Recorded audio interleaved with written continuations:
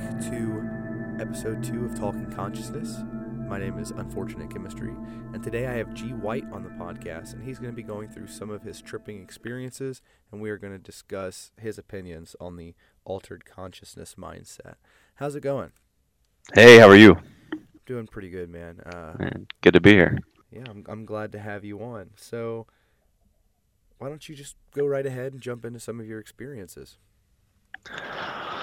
Wow, man, that's a tough one. I've had, I would say, probably at least a handful of different experiences.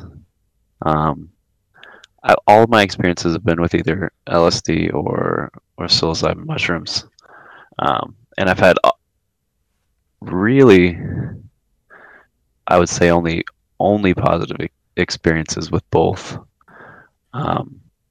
My first experience was with mushrooms. I would say about 10 years ago, maybe when I was like 18 or 19. Okay. And that kind of opened my eyes to the whole idea of even the altered state of consciousness, because really before you ever try anything, you kind of like don't even have an idea of what you're getting into. Right. Yeah. Oh, and I agree with that. I feel like the information that's out there now on the internet is so prevalent. Like, I don't really recall it being like that before, or at least unless you were into the networks that really talked about it a lot. It just wasn't as omnipresent as I feel like it is now. Yeah. And so that was a game changer, I feel like. Especially like, kind of that turning point in your life, 18, 19, 20, going into college and stuff like that. Right. That really, like, it opens the doors to so many different other experiences. Your mind kind of becomes, I would say, that one of the most interesting things I think about any psychedelic experience is that it does actually, you say open your mind, but it kind of actually literally does open your mind. Like, you become a more open person usually afterwards, after that first experience. Yeah, absolutely. Which is really interesting to me. One of the most interesting things too. Do you find it hard not being open now? I would say I'm not a particularly open person to begin with. Just more like, I wouldn't say I'll close off, but just more of your typical, like, keep to yourself, right, type, introvert and whatnot. Yeah. I would say that I fit in that same category. But when you have that first, like, trip where, like, you're like, holy shit, like, everybody is one, right. The world is, you're just like, that changes everything for you. Yeah. But I mean, I know that I listen to a lot of interesting people talk about the subject now, and like, I'm sure you're familiar with, like, Hamilton Morris. Absolutely. Yeah, he's into, like, the idea that we should stop talking about bad trips. Even though bad trips obviously do exist for some people, and some people have negative experiences even after the trip. But he's like, most of the time it's 99% of the time you don't have a bad trip. It's just a challenging experience that you should learn from, or a more challenging experience than a positive experience. Right, and you really don't know how things are going to go. You hear it all the time, set and setting, and as long as your mindset's good and your environment is safe and familiar, that you will not have a bad trip. But you don't know what you're getting yourself into ever, because I really believe that these substances kind of have, like, you can set all the intentions that you want, okay? But I feel like they have their own intentions for you. Well, that's what they say about, especially, like, the ayahuasca spirit, like, the mother spirit. Yes. Which that's, like, I would say, my next big hurdle that I want to tackle. That's Like, I mine too. really would love to have that that experience? I'm going to be. I'm not going to the jungle or anything because I am not wealthy in any way, but I am going to be having ayahuasca experience in either March or April. I have all the ingredients, but I'm just waiting for the time to be right. Wow, that's awesome. So because I know there's like, I think what they call is like pharmawaska, like synthetic, Yeah, no, I'm or not is it doing that. like you actually have your own that you're gonna brew? I'm gonna brew. Yeah. Wow, that's insane.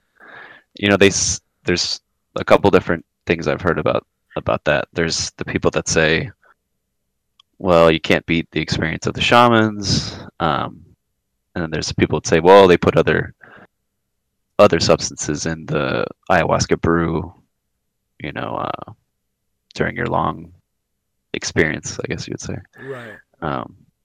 But I mean, I've also heard other people say, hey, you know, you can have any kind of experience you want to have in your own home. You don't need, you know, the expertise of. I've heard both. I don't. So I'm kind of looking at it from the perspective of just wanting to explore that headspace a little bit and see what it has to offer. I am not going into it in the way a lot of people they go to these retreats almost as like a last ditch effort to get over something like a depression, you know, a serious like breakup or death in a family, and in the past, like if you would have talked to me a year ago, that concept might have been, you know, a good reason to try this, but I have just found myself so comfortable and content in my life, and I don't really have anything that I need to heal. Now, I'm not going to be surprised if the Mother Spirit wants to show me some ways that I'm not the best version of myself, or ways that I've failed as, you know, whatever roles that I fill, you know, father, husband. It might point out some weaknesses, and I have a feeling this is going to be my most challenging trip, but, you know, not everybody can afford the time off and a trip to Peru, you know. It's just it's a big ask. And then if you've seen, Viceland has a new show called Kentucky Ayahuasca, and it is actually no, I've not seen that. That sounds good. So there's this guy who had his first experience, and then he just, you know, he believes he's a shaman now. This guy has like no teeth, and and he's a rough dude, and I don't want to be too harsh on the guy, but I feel like that is cultural appropriation. I think you can't call yourself a shaman if you weren't. So it sounds like you're not big into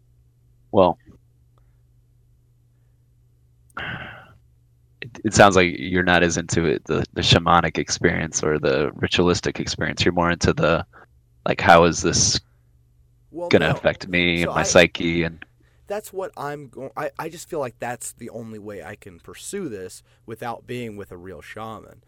Okay. Have you heard of the churches in the United States? Yes, I have. I don't think that's right. I really think that's cultural appropriation in the worst way. Not in the I'm offended, I can't have a costume party at my college campus. That's not the kind of cultural appropriation I'm talking about. I'm talking about, hey, here's this ritual that we've developed over probably 8,000 years, if I had to guess, and it is highly meaningful to my people, and it is literally like a rite of passage and a way of life. And hey, look, a bunch of white people are coming down from the city. And well, a lot of the guys I know in the Church of Mother Earth are legit. I'm under the impression that they're legit, you know, shamans with like the tradition and whatnot. And as long as it's that way, I'm sure maybe not this guy from Kentucky. Yeah, no. And I mean, so I'm kind of conflicted. On one hand, when you find that something has huge benefits, you want to share that. I get it. I totally get it. But if you can just do that without saying like that you have any sort of spiritual influence or power that was gained from these plants? Because I don't think you do, man. You are from Kentucky. The guy was a former bank robber. Like, they put the whole profile out there. The show really sensationalizes it. They, you know how television has to do. They say things. There's a guy on there. He's like, I've heard that ayahuasca can either kill you or change you or make you crazy. And I'm hoping it'll do the second. And I'm like, it's not going to kill you. It's not going to make you crazy, man. You're just trying to boost the ratings of this show. Come on. That's too funny. So I want to be able to explore my mind with it. Other substances I have taken, I wouldn't say they had a familiar spiritual aspect, like they had a spirit characteristic. I didn't feel. I've never contacted an entity. I've never had that feeling of being spoken to by something either outside of the physical world or just some manifestation that happens in my mind. I've never had that experience. I've had deeply, deeply profound introspection where I look at myself from the third person. I've had experiences of oneness, experiences of understanding what the concept of like a God would be, but nothing like directly spoke to me and took my hand, and that's something I'm interested in with that ayahuasca experience. So I'm gonna make my brew, and I have a playlist on Spotify of Icaros, and I'm gonna pop that in, and I'm gonna lay in my bed with a bucket, and that's gonna happen. And then you get strapped in for 8 hours or whatever. Now with this podcast, maybe one day I will be able to do a traditional ceremony, and if I ever get the opportunity, trust me, I'm going to take it. It's just not feasible right now. Yeah. Oh yeah. I think the next big vacation I want to do, if I have a choice, I'd like to go to Peru and do that. That would be fantastic, man. And but I would love for you to come back. It's not right on the horizon. Story. Oh yeah, because I like, part of me wants to say, well, it'll be so easy just to go down to one of these, like in my old hometown, there was a church that held rituals like every weekend, and like even on the weekdays, and you could do like a day ritual, you could do a night ritual, you could do like over like 2 days over the weekend, and you could do like 3 ceremonies, right. And it sounded really amazing, and it sounded completely legit, right? But it's kind of like, I don't know, part of me wants to give Peru a try. Yeah, and how can you beat that setting? Yeah, you can't. That sounds absolutely phenomenal. I think the ritual aspect of it, I wouldn't say it's everything, but it's definitely, it's something to it. Like, the mind space that you get into. Yeah, I mean, just like with any other experiences, absent important. Of the chemicals themselves that are producing this profound state, ritualism can induce altered states of consciousness. This has been widely documented, so I'm sure there's a huge aspect to that. I mean, I don't think there's any way to get around that. And I think like I want to say with ayahuasca in the past, I don't want to say it's, I just feel like it's kind of a more subtle compared to like an LSD or a mushroom trip or smoking DMT. Like you don't know exactly what's going to happen when you have one of those experiences, but something is going to happen. Yeah. And with the ayahuasca, it's a little more like you're being guided, and right. It's a long experience, so you kind of like are slowly being taken somewhere else, and the shaman has an integral part in this kind of journey. Whereas if you smoke DMT, it's like, hello. 5 seconds later, 5 seconds later, something is gonna happen. Yeah. and then you'll have been gone for another 5 minutes, and and you'll be back. I mean, it sounds like the perfect gentleman's trip. You're like, man, I don't have time. I don't have time to be frickin' dancing around for 12 hours on LSD. Let's smoke some DMT, and I'll be back in Yeah, 5 minutes. I I hear all the time when I'm watching. I know you mentioned like Joe's podcast. Like you mentioned, like, oh, I just used to order it by the bucket, Yeah. and I'm like, oh God, like how amazing would that be? Times Because have I changed, man. I would love to get a hold of some of that stuff. Yeah. Um, and I'm not, I'm not as uh, savvy with the more interesting parts of the internet where that's still possible. Oh, yeah, like the dark web. Yeah. Yeah, so I will say, before we get on to your first trip, last quick comment. I'm really glad that I did not discover psychedelics until I was an established. I had like an established family unit, a solid job, and like all my responsibilities in order.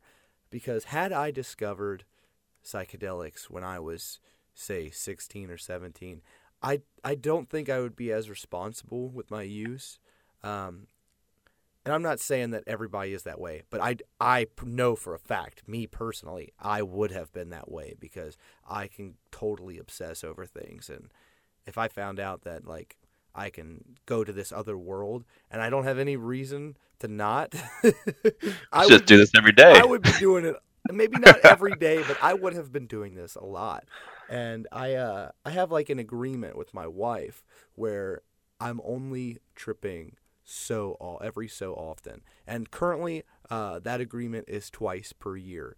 So, for a lot of people, that might sound super bizarre, especially people who are in this Oh, that sounds pretty healthy. field. But yeah, I think that overall, especially that overall like series you laid out, like I would say I think I was 18 the first time and yeah, because it can like psychedelics can scoop you up and just completely change you.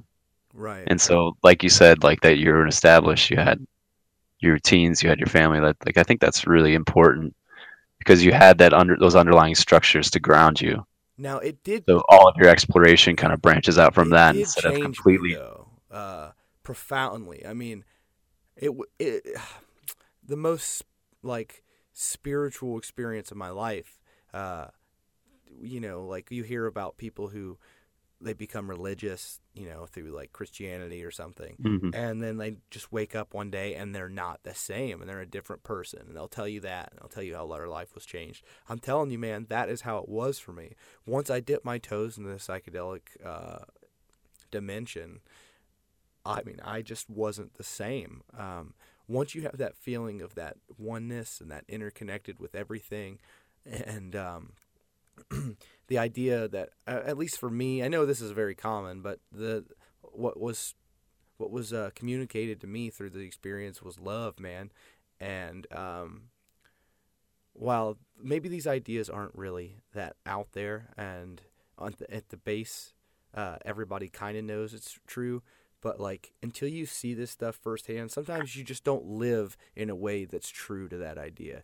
And it shook me, and it made me examine how I was living, and I had a lot of anger beforehand, and now I'm much more present, and I can see that I'm getting angry about things now, and I go, wow, why am I angry? And is this worth, is this anger beneficial to me? And it's like, it just put myself under a magnifying glass and had me like basically realize that I wasn't living authentically, and I wasn't living to the idea that like love is the primary motivation behind everything. And man, if you love yourself and you love other people, and you live in a way in accordance to that, man, my life got so much better once I started doing that. So I definitely That's changed unbelievable, man. me. It definitely changed me. There's no getting And if around that's it. and if that's not like I, I would say that's one of the better definitions of God I've ever heard. Absolutely, absolutely. Um, yeah. Were you spiritual? Did you have any kind of I, religious or spiritual I background was before that experience? I was a Christian. I was past tense. It shook me too much, and uh, You were a practicing Christian before the yes, experience, every Sunday I was at church. and afterwards I stopped. you stopped. Wow. I didn't stop immediately. See, And but I think that message you just laid out is pretty much the under. I mean, it's maybe not the manufactured, if you take the if you take the message that's out there money, with churches, but I think that yeah. if you get to the underlying roots of like a Judeo-Christian message, that's pretty much it. When you take the money out of church, I think that's what it is. But as long as there's money, there has to be somebody who gets to disseminate the information and the spirituality, Hmm.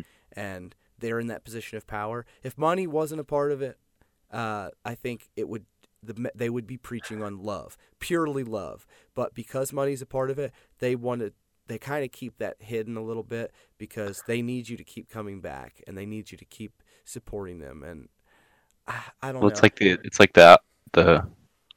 the outer veneer of structures is kind of all we see now of Yes. what I don't know. I think a lot of people just fail to get to the root of what you know the message should be or message. It's hard to quantify exactly where these things go wrong. But Right.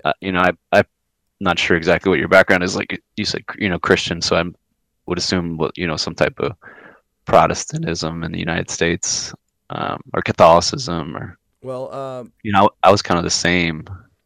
it was the Uh, church that I belonged to. It was like they were called Church of Christ, but it was very like non-denominational. mhm, I was not dogmatic, and I was already kind of becoming disenfranchised mhm. prior. That might be a part of the reason why psychedelics sounded like a good idea.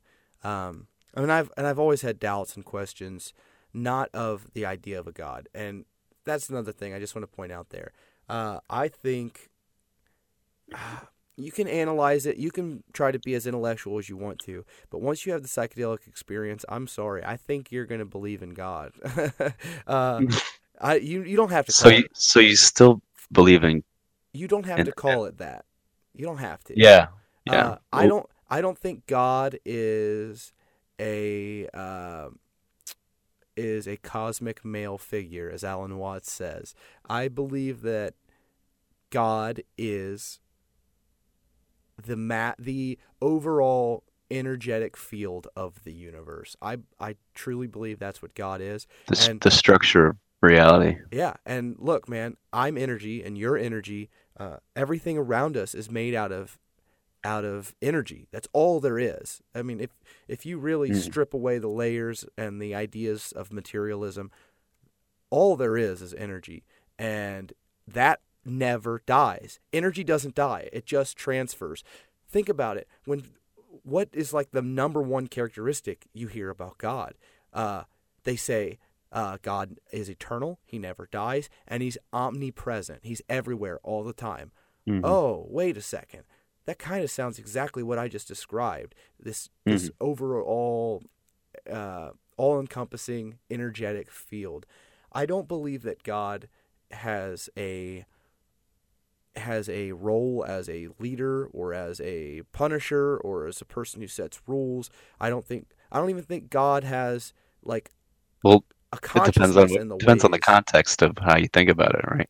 Well, yeah, yeah. So I mean, I guess It's like technically, if the God is universe. the energetic field, He does have rules because it's the rules on which the universe Hmm. works. But I just Hmm. don't mean there's no dogma, and I think dogma is where religions got it wrong. Oh, Um, 100%. you can you can you can come up with your parables, your metaphors for what this energetic field is. I'm totally fine with that. But when you start saying, um, even though you've just given a like human-esque identity to this energetic field, once you start saying that identity thinks that anyone doesn't belong and like people need to be saved and things like that, I think you're going in the wrong direction, and you're Yeah. missing the point. You're missing it. Agreed. Yeah. I think you touched on a lot of interesting points there. Because I mean, it's just hard to explain where people kind of diverged. Well, first of all, I think we kind of lose touch with like what actually are we reading? What actually are we? What rules? What are these rules that we're abiding by? And like you said, we start manifesting some type of God and some, like you said, a male cosmic figure. Well, that there are reasons why I feel like people attributed these things to a God or to God in the past, and they might have been sophisticated ideas, but here we are looking at it 5,000 years later, 2,000 years later, depending on what time frame you want to look at, Yeah. and we just kind of don't understand the type of phenomenology that they're using. That's like there's kind of an interesting reason why God would be male, because a male representation kind of represents these sophisticated ideas like let's say culture or certain things that a masculine presence can and in the opposite turn, there's a lot of manifestations of God that are feminine, and Yeah, those yeah. have a an interesting component as well. And So so often in trip reports you hear about the feminine earth spirit. so I You have an know, idea. How about we start a new religion where God is transgendered? well, I think there's a duality to what a proper representation of God, Yeah, at yeah. least the God that exists here on Earth, because Earth is such a feminine spirit. And Yeah. if you, I, I'm a huge uh, Jordan Peterson Same. person. Absolutely. So you if you're familiar with his, he talks about a lot about the Mesopotamian creation myths. Mm-hmm. So you have this kind of yin and yang representation of Tiamat and Apsu. The where kind of Tiamat is like the chaos god or pre-god almost, and they're locked in this embrace, um, where and he invokes it, if in his introduction to Genesis, chaos and order. So order is the masculine representation, whereas Tiamat is the feminine, chaotic creation of all things, the water of earth, Right. the salt water, and that represents all life. And they're created in this constant struggle, fighting against each other, which is such a amazing idea, and just it's endless the amount of things you can talk about based off that one small idea. It's you have culture and you have humanity kind of in this interesting back and forth with the earth. Yeah. Yeah. Absolutely. It's yeah, Jordan Peterson can just blow your mind every 10 minutes watching So you watched his biblical stuff. his biblical lecture series? I Yeah. Oh, Had I think it's like one of the most incredible had you told me 10 years series. ago that I would spend roughly 40 hours listening to somebody talk about the Book of Genesis, I would have been like, bullshit. I listened to that I whole try to tell series, man. everyone. It was awesome. It is so good. It is so good to hear it Yeah. broken down like that. Um, yeah, I think he has a fantastic mind. Um, I do see the argument some people are making that I think Jordan needs to stay in his own lane. uh, in like the human studies, he keeps venturing out into some other realms that I don't think even if he is knowledgeable, he just doesn't have the credentials, and I think he would be better off not talking about like climate change and stuff like that. But Well, the good thing he does, I think, is he acknowledges, when he has specific amounts of expertise and when he doesn't. He's honest about everything he says. I watched You know, he, him on the Rubin Report with Eric Weinstein, And I was blown away that, like, it's just so counter to how how society works today. Eric Weinstein is a super intelligent man, and he disagrees a lot with some of Jordan Peterson's ideas. And most people, you put two intelligent minds in a room, and they disagree, and they bicker and argue, and nothing is learned. Maybe the viewers learn, but neither of them learn. They don't take anything away. They just come out saying, like, wow, he's an idiot, and the other guy thinks he's an idiot. And I watched this, and, like, I actually watched the podcast, and to see Jordan, like, he had so much respect for this guy, and he kept getting, like, silenced mid-sentence because Eric had something, like, basically to teach him, and he was so receptive to it. You could see that he was learning. So having, like, a role model, like, Jordan Peterson's definitely a role model of mine, but then seeing him humbly learning from another master, it was just refreshing, because I don't think that's something you get in today's, like, super political environment where everything is so polarized. Well, that's why that whole group, quote unquote, the intellectual dark web. That's why those guys are so amazing. I think for what that reason you just pointed out right there. I mean, it's like, first of all, they're all, brilliant in their own ways, and then they have this kind of commonality of actually honestly wanting to learn something from each other, right? And just having that actually represented, like you said, like, maybe I do have something to learn. And, well, 12 rules, treat the person you're talking to as if they have something to teach you. So yeah. So that's one of the 12 rules. Yeah. Which I got to see him on tour. Oh, you did? Not that long ago. Yeah, it was incredible. So I am in the Ohio area, and a couple months back, Facebook advertised to me that he was going to be playing in Cincinnati. He was going to be live in Cincinnati. And, oh my God, I saw this, and you should have saw it. My wife knows I love Jordan Peterson. I saw this ad. I jumped up. I hadn't been that excited about something in a while. I mean, I was bouncing. I had energy, man. And then I've got a great story for this afterwards. Keep going. I click this link, and it takes me to, like, some Ticketmaster thing, and the tickets are like $35. I'm like, holy crap, this is great. And then I click on it, and I go all the way through checkout. Turns out the Facebook ad had the wrong link, and that ticket was it for something else. I didn't finish the purchase because right at the very last page, it showed me that it wasn't actually for Jordan Peterson. And then I found his on their website, and it was over $100, and I couldn't justify the purchase. And I was, like, super depressed for, like, 2 days because of that. Oh, that's tough. It was sucks. Like I felt like my balloon had just deflated.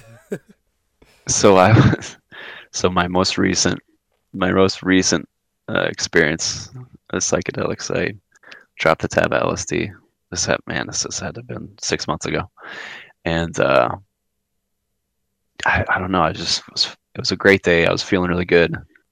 I woke up, like, really early for my standards, which is probably, like, I don't know, normal person working 9 o'clock in the morning, right. And I worked out, and I was gonna have the house to myself the rest of the day. And I'm like, shit, what should I do? And I'm like, man, I should really do. And sometimes I think you kind of, like, I didn't know I was gonna do psychedelics that day, but, like, just everything, the lanes all kind of opened at the same time, and then all of a sudden you're like, wow, what a great idea this would be. Yeah.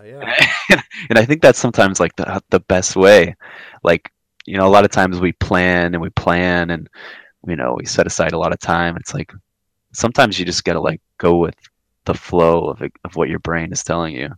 Right. And you have one of those perfect days. And anyways, I was like, all right, I got these tabs that I've had left over for, I don't know, a year or 6 months or whatever. I'm like, I'll start with half a tab. And then I had half a tab, and I had something to drink, and then I'm sitting there, and about an hour later, I'm like, well, I feel great. I'm like, I don't know if it has anything to do with the drugs, but I'm like, this is the perfect time. When am I going to get a better time? So I just took the other half of the tab, and I strapped in, and it was like, solo tripping is an interesting thing. It's kind of different. so different than tripping with any friends or any others. Personally, I think it's the only way. Really? So you're one of those like I'm gonna Yeah. sit in my room and in the dark, or Well, not or do you like necessarily. doing something, Maybe doing something. even doing something on your own? See, I'm just I struggle with like I mean I've done it solo a couple times, but I feel like the social setting is really nice. Depending, I mean you got to be with somebody you're really comfortable with, or people you're really comfortable with. Yeah, yeah. So People you like can trust. yeah, and it's great. Like I think for those experiences kind of lend themselves to I would say like a bonding experience Yeah. because it's almost we say trip, but it is kind of like a journey, like condensed into like a 6 hour experience or 8 hour experience, Yeah. and you kind of feel like you've accomplished something together afterwards in some weird way, and Right. it definitely brings you closer with those people if you know, which I think is an amazing thing. Um, so I'm doing this solo trip in the morning, and I'm having a great time. The last couple of times I kind of always get stuck. I would say, um, You mean like in a thought loop? not in a thought loop, but in just a mode of action. Um, it's like I don't really. Typically, I confine myself to the house or whatnot, and I have roommates. So while I know consciously that I 99 times out of 100 I'm going to be on my own, I still kind of don't want to be naked in the living room at Right. 3 o'clock and have somebody come home. So, I'm like, all right, I've got these realms that I can explore, and I'm pretty free to do that. But anything could happen because the day that you're tripping tripping your brain out on LSD is the day that your roommate comes home in a panic at 1 o'clock and some emergency is happening. So Throws you into try to bad avoid that trip at all costs. territory. Um, so I kind of what I get stuck in is I strap my headphones in and then I start watching YouTube videos, Okay. and because you can just endlessly explore anything at that point. And like so the first time I did this, I discovered ASMR. Have you ever done ASMR on? No, I have not. That is a weird thing to discover when you're into an LSD trip. Let me tell you, that is a rabbit hole that if you have no conception of what that is before you're going into it, your life is going to be different. It's like one of the strangest YouTube communities, but super cool in a funny way. Man, to be an early adopter of that. Yeah, I don't even know, man, what these kids are doing. There's like 1,000,001 people on YouTube doing it now, Yeah. and some of it is like the strangest thing, like because it's all very oddly sexual. Right. Even though everybody's like, "Wait, no, this isn't sexual at all," but I'm doing ASMR when I'm dressed as a French maid, and it's like, all right, whatever. But this most recent time, I would say it had to have been like 4, and so I'm probably if I'm not at the peak, I'm really close to it, and I think I watched a complete hour and a half lecture of one of the 12 rules. Yeah. One of the 12 rules tour. I forget which one it specifically was, but I think it was just him lecturing at a college. Jordan lecturing at a college, Yeah. and he started. He has these moments where he starts getting into some subject really deeply, or getting into something that has some personal meaning for him, and he starts to break down. And it's like you kind of when you're actually hearing it sober, sometimes he just kind of builds and builds and builds and builds and builds. But when it's kind of snuck in so quickly to me in my altered state, and before I knew it, I was just like weeping. Wow. So I'm sitting there listening to Jordan Peterson, and like my mind's being blown by all the like intense stuff, intense ideas he's manifesting, and then all of a sudden like he has this emotional experience, and I'm like right there with him. I'm like weeping. Right. I'm like, God, like, because I'd already I was already pretty familiar with his stuff at that point, but I don't think I'd really dived head into it. Mm-hmm. And then I had that like such an emotional reaction to, and it's pretty amazing that I could actually sit there and listen to an hour and a half lecture on acid in the first place.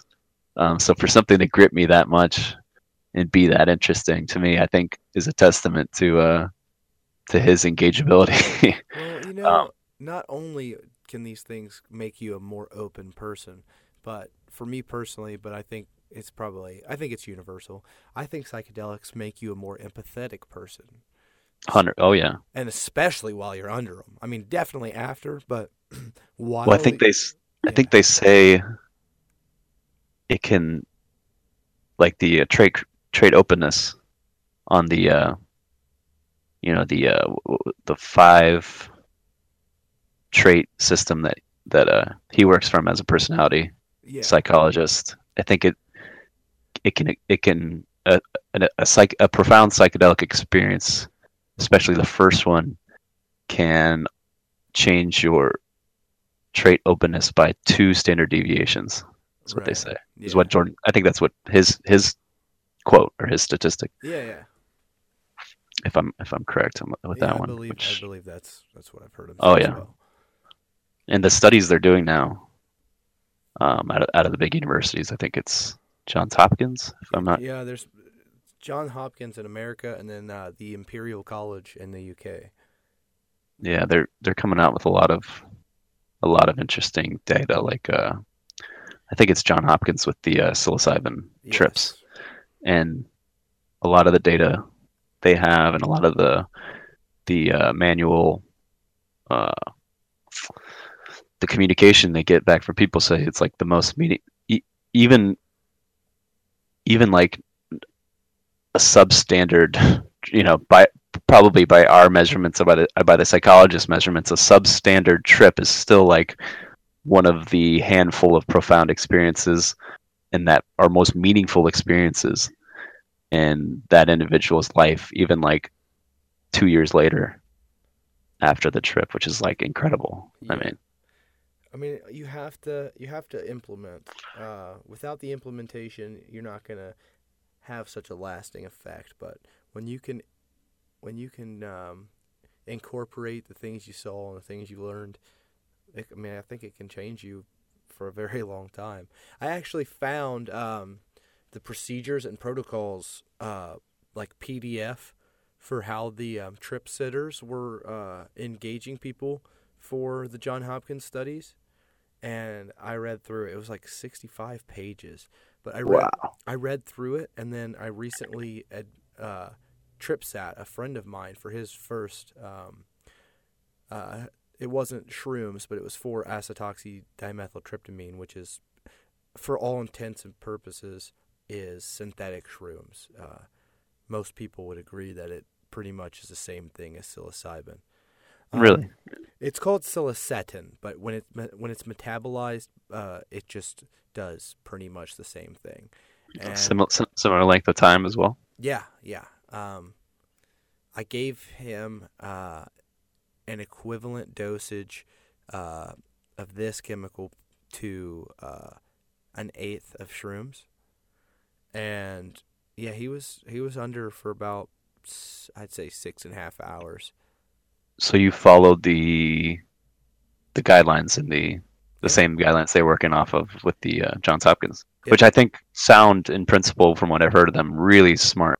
Yes, and that's like it wasn't, especially in the trip management aspect. It was there, like they had a lot of rules, but in actual application, you don't do a whole lot. I set a playlist for him of some music that was meaningful to him, that carried like significant weight to him, not just music that he enjoyed. And I prepared the room to be very gentle and loving. I was there if at any time he needed anything, but other than that, I wasn't like questioning him or anything like that during. This was his first experience? It's his only so far. Wow. But he had a strong experience, and he couldn't even talk about it afterwards for a few days. Like, I don't. He hasn't explained it in the most profound ways, but I'm sure it was profound because he was just in a different place for a little bit afterwards. Honestly, I was nervous as hell the whole time because he was not like every couple of hours I'd try to give him some water and stuff. He wasn't responding to me at all. I couldn't get a word out of him. He didn't say a word for 6.5 hours. He didn't utter a word. He never cried or whimpered. He hardly moved. He sat up on my couch with his hood over his eyes, and like halfway through, I was like, "All right, man, I really want you to drink some water." And all he did was he gave me a thumbs up. And he didn't talk and he didn't drink the water. He just gave me a thumbs up, telling me that he was good. So I just let him be, you know. It's a lot of nonverbals. Yeah. So we're going back. That's like, I would say, like a regression, a little bit to like a childlike state. Yeah. Oh, absolutely. Sounds like. That's interesting. I've never had an experience that. They can certainly take your language. Maybe not. I wouldn't say you usually are going to be without language the whole time, but I think there has been a part of every trip I've ever been on where I lost the ability to make coherent sentences. That's interesting. I don't know if maybe I've never gone the like heroic dosage route, so that could be why. Right. For me, I've never had that. Yeah, those doses, they do something else, man. Yeah, I've never sought to open that door all the way. Maybe it's probably because I've never had a situation like you laid out where I had a really free and open environment. Like, you know, there's always like the possibility of, you know, a semi-open environment, like. Right. I don't know. And especially like, you know, you always have that thing in the back. Like I've never had a trip sitter. If I'm doing something on my own, or you kind of always, when you have the chance to be completely isolated or completely free of any intervention, that's always a lot more reassuring. Well, when you get into that heroic territory and when you're alone, I still agree that there's no such thing as a bad trip, but that is where you get challenged beyond comfort. Anytime I've gone too far, I mean, there's before the ego is totally disillusioned, before it's gone. But when I feel it ripping, I always start thinking. I mean, every time. I wish I could go back. I wish I didn't do this. And after the experience, I'm always glad that it happened. But in the experience, there's always something of total, like, fear. I mean, it's the most profound fear I've ever experienced. I mean, it's like existential fear. It's like, yeah. I don't. Will I ever be the same after this? Yeah, will I be the same after that? That's how I would say it. The right question should be, do I want to be the same after this? Well, here's the thing. Just in my own personal experience, and this is not a recommendation or a prescription for anyone else, but in my experience, you are basically the same afterwards. It doesn't really matter how far out you go. At least for me, even though sometimes you feel like you've absolutely lost your mind and you're not going to make it back, you always end up waking up that next day after the experience, and I'm like, oh wow, I'm back to, you know, baseline. Like I feel like myself again. And when you forget what feeling like yourself even is, when you forget what that experience is of being yourself, God. Like you don't know if you can come back to something that you don't even remember what it's like. That's how far. That's what the heroic dose does. You get to a point where you're like, I don't remember what it's like to not be in this state. Mm-hmm. And it's scary. But it's also like, it's scary being there, but it's also scary thinking about going back, because you go, I can't remember what it was like. I'm not sure if I want to go back, because what if that's not good? What if this is the good experience? But trust me, every time I have come back, I've always been relieved. Grateful to be back to Yes. our segment of reality. Yes. It definitely gives you appreciation for the mundane. When you go really far out, it makes the mundane just seem so comfortable. Yeah. Well, I would kind of agree and kind of disagree at the same time. Yeah.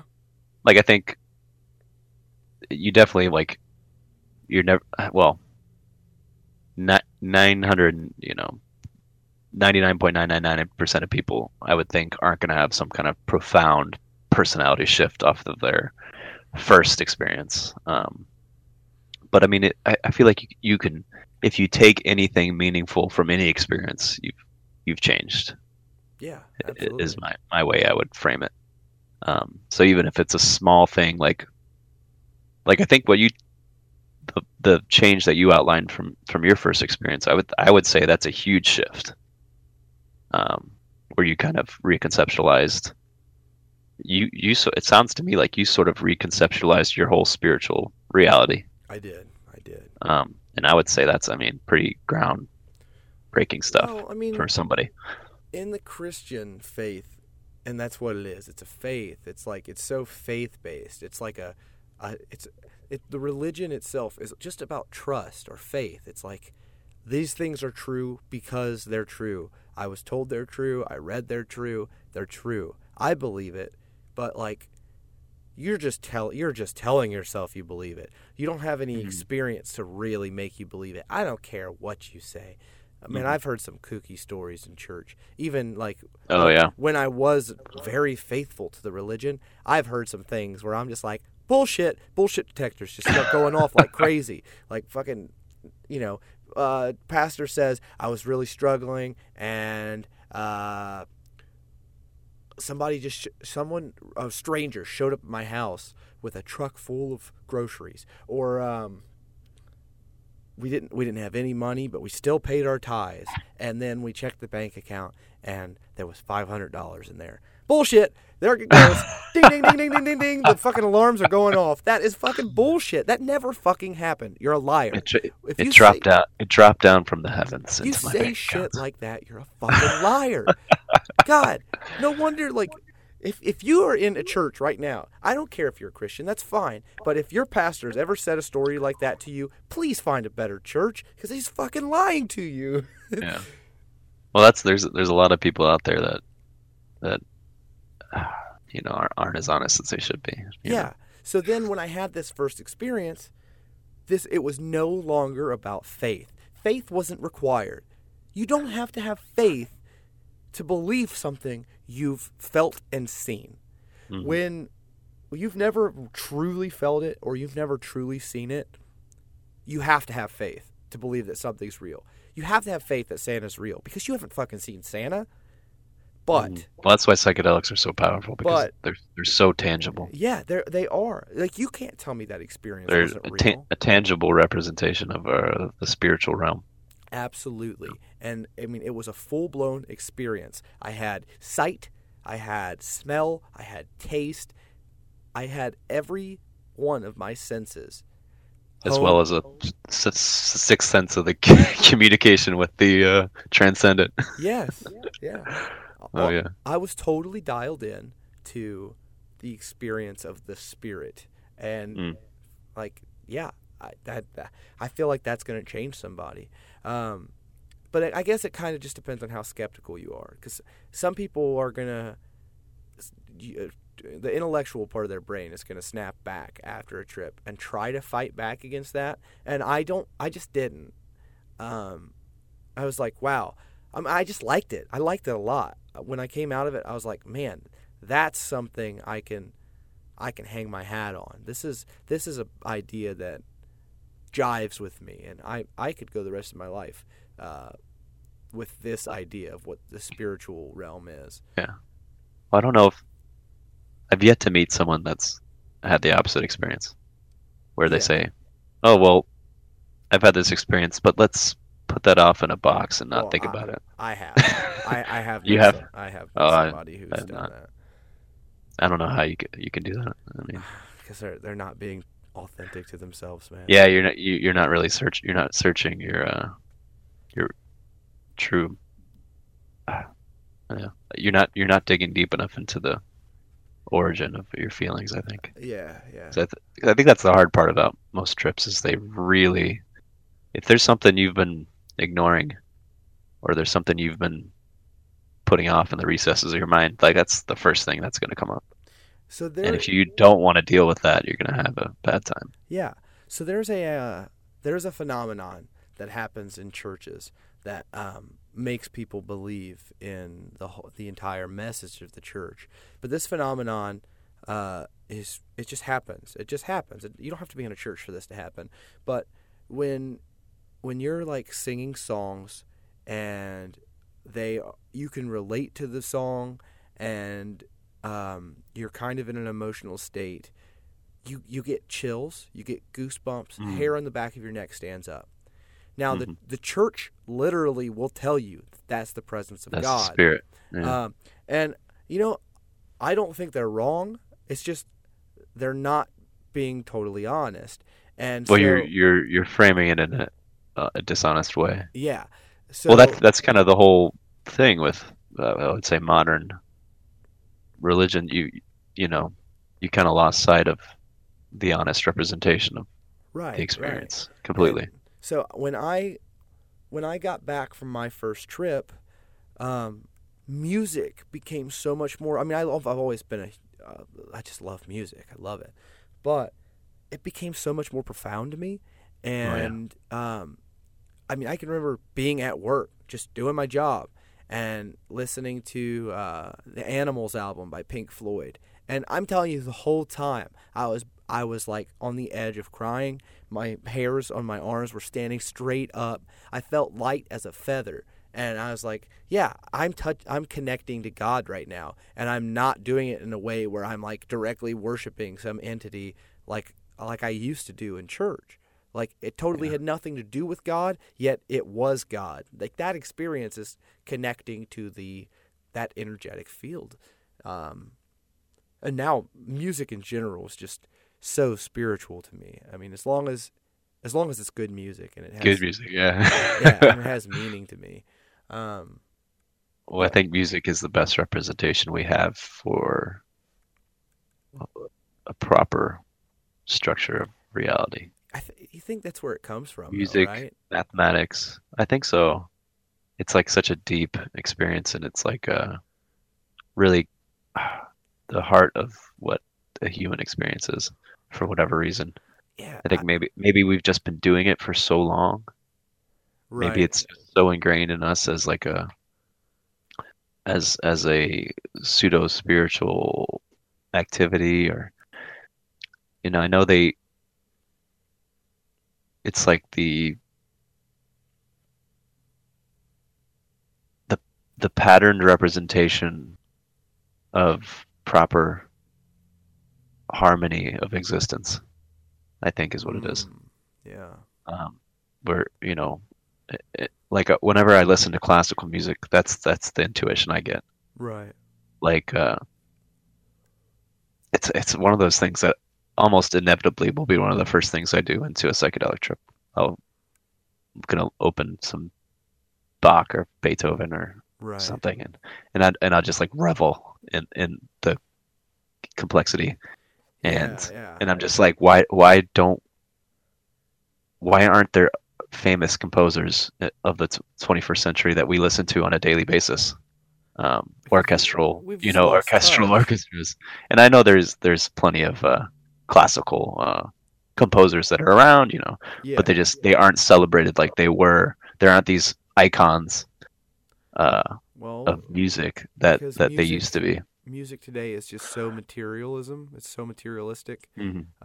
and it's so. I mean, it's fucking. It's like an advertisement. Listening to Mm. modern music that's made today.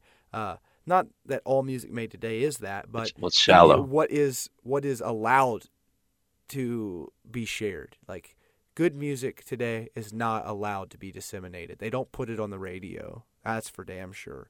And yeah, so it's like it has ulterior motives. It's not the spiritual thing at all. It's like to help propel along. Disconnecting from the spirit.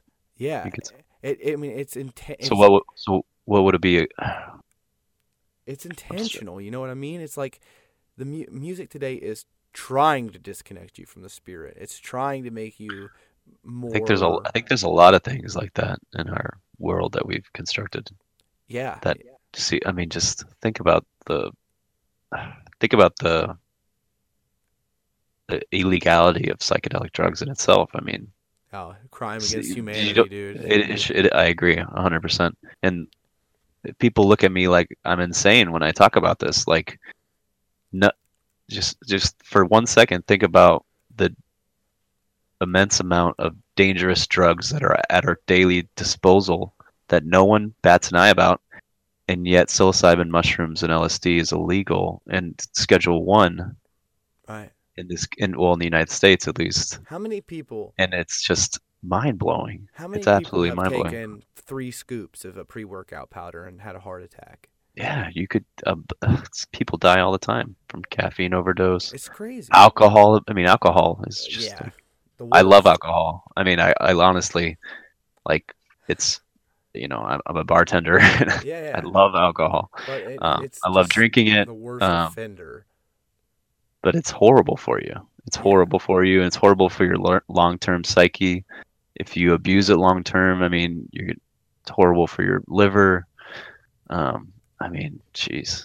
And yet here it is. It's like everybody does it all the time. And no one often cares. every day. No one cares. No one cares. And yet, I mean, who's ever, you could probably count on your hand the number of people that I would say outside of psychological damage, which we still don't really have any good data for, Yeah. As far as really determining what's the root of the issue. I mean, some people say, well, with psychedelics, some people say that it's just you're opening a door to something that was already there, underlying issues that had been exacerbated But everybody has a story about someone who lost their mind on psychedelics, and no one has any freaking evidence. I've never. Sounds like myths to me. I've heard so many of them. It's like, what's this guy's name? Can I write him a letter? And I know Hamilton Morris says his best friend lost his mind. Yeah, that's true. Yeah, I do know it. But look at him. I mean, he didn't let that deter him from being. I mean, I think he's like amazing. I totally agree with his message. I don't think there's such a thing as a bad drug. But drugs are. You sound like you're very similar to his point of view when it comes to drugs, in a very sort of semi-clinical. I believe all drugs should be decriminalized. I don't think. With you there. But I don't think that there should be no rules. Like, I don't think everyone should just be allowed to use heroin willy-nilly. But heroin. Well, it's certainly not a good idea, but heroin is not evil. Be allowed. It comes from a plant. It's not evil. I don't have any desire to use heroin or opiates at all. But it's the abuse that we have. Yes. Well, he has a great point of view where he says everything is different in the contextual circumstances, so like abuse of PCP in the United States in our subculture is so different than these people that use PCP here and have a completely different perception of it. Right. Like kind of the socio-cultural effects that drugs have on your, like the psychological pre-existing notion that you have on it. Yeah, everything you've ever heard about a drug makes the drug experience different. Absolutely. And the laws. What's your expectations? Drugs. Yeah. When 100% for sure. When everyone in America knows that heroin is evil. Everyone knows that you're going to have an overdose and die. You're going to get addicted from your very first use. Well, when you know these things, it's very unlikely that you're going to get a different result when you use it, right? Because you know that's how it is. You just know it. It's not even like you don't even question it. You just know. Yeah, that's it. That's how it is. But that's just because that's the agreed upon idea of what this substance is here. And it's not like that everywhere. I just think decriminalization is the first step, I think. Once people stop going to jail for changing their consciousness, altering their states of consciousness, then the public perception of the chemicals can start to evolve as well. I think we're finally at that turning point. And I'm kind of stingy because I only enjoy psychedelics, so like kind of I don't really care if it goes past that. If psychedelics are the only one that gets this free pass, I'm not going to be upset. But I do think that all drugs should be decriminalized. But like, yeah, you shouldn't get yourself wrapped up in an addiction to a chemical that takes you away from functioning, being. Yeah, we don't want to be like Brave New World, or at least. Yeah. Everybody's just high on soma. Yeah. Forever instead of existing. Right. But hey, how do we know that's not what's going on though? It's supposed to be a free country, right? Yeah. Oh, it's the freest, ain't it? Well, I mean, I would never go so far to say it's not. It's great. I mean, living here is amazing. Yeah. In the Western world in general. But definitely we got that wrong in the 70s, I guess, 60s, 70s. Yeah. They had it right.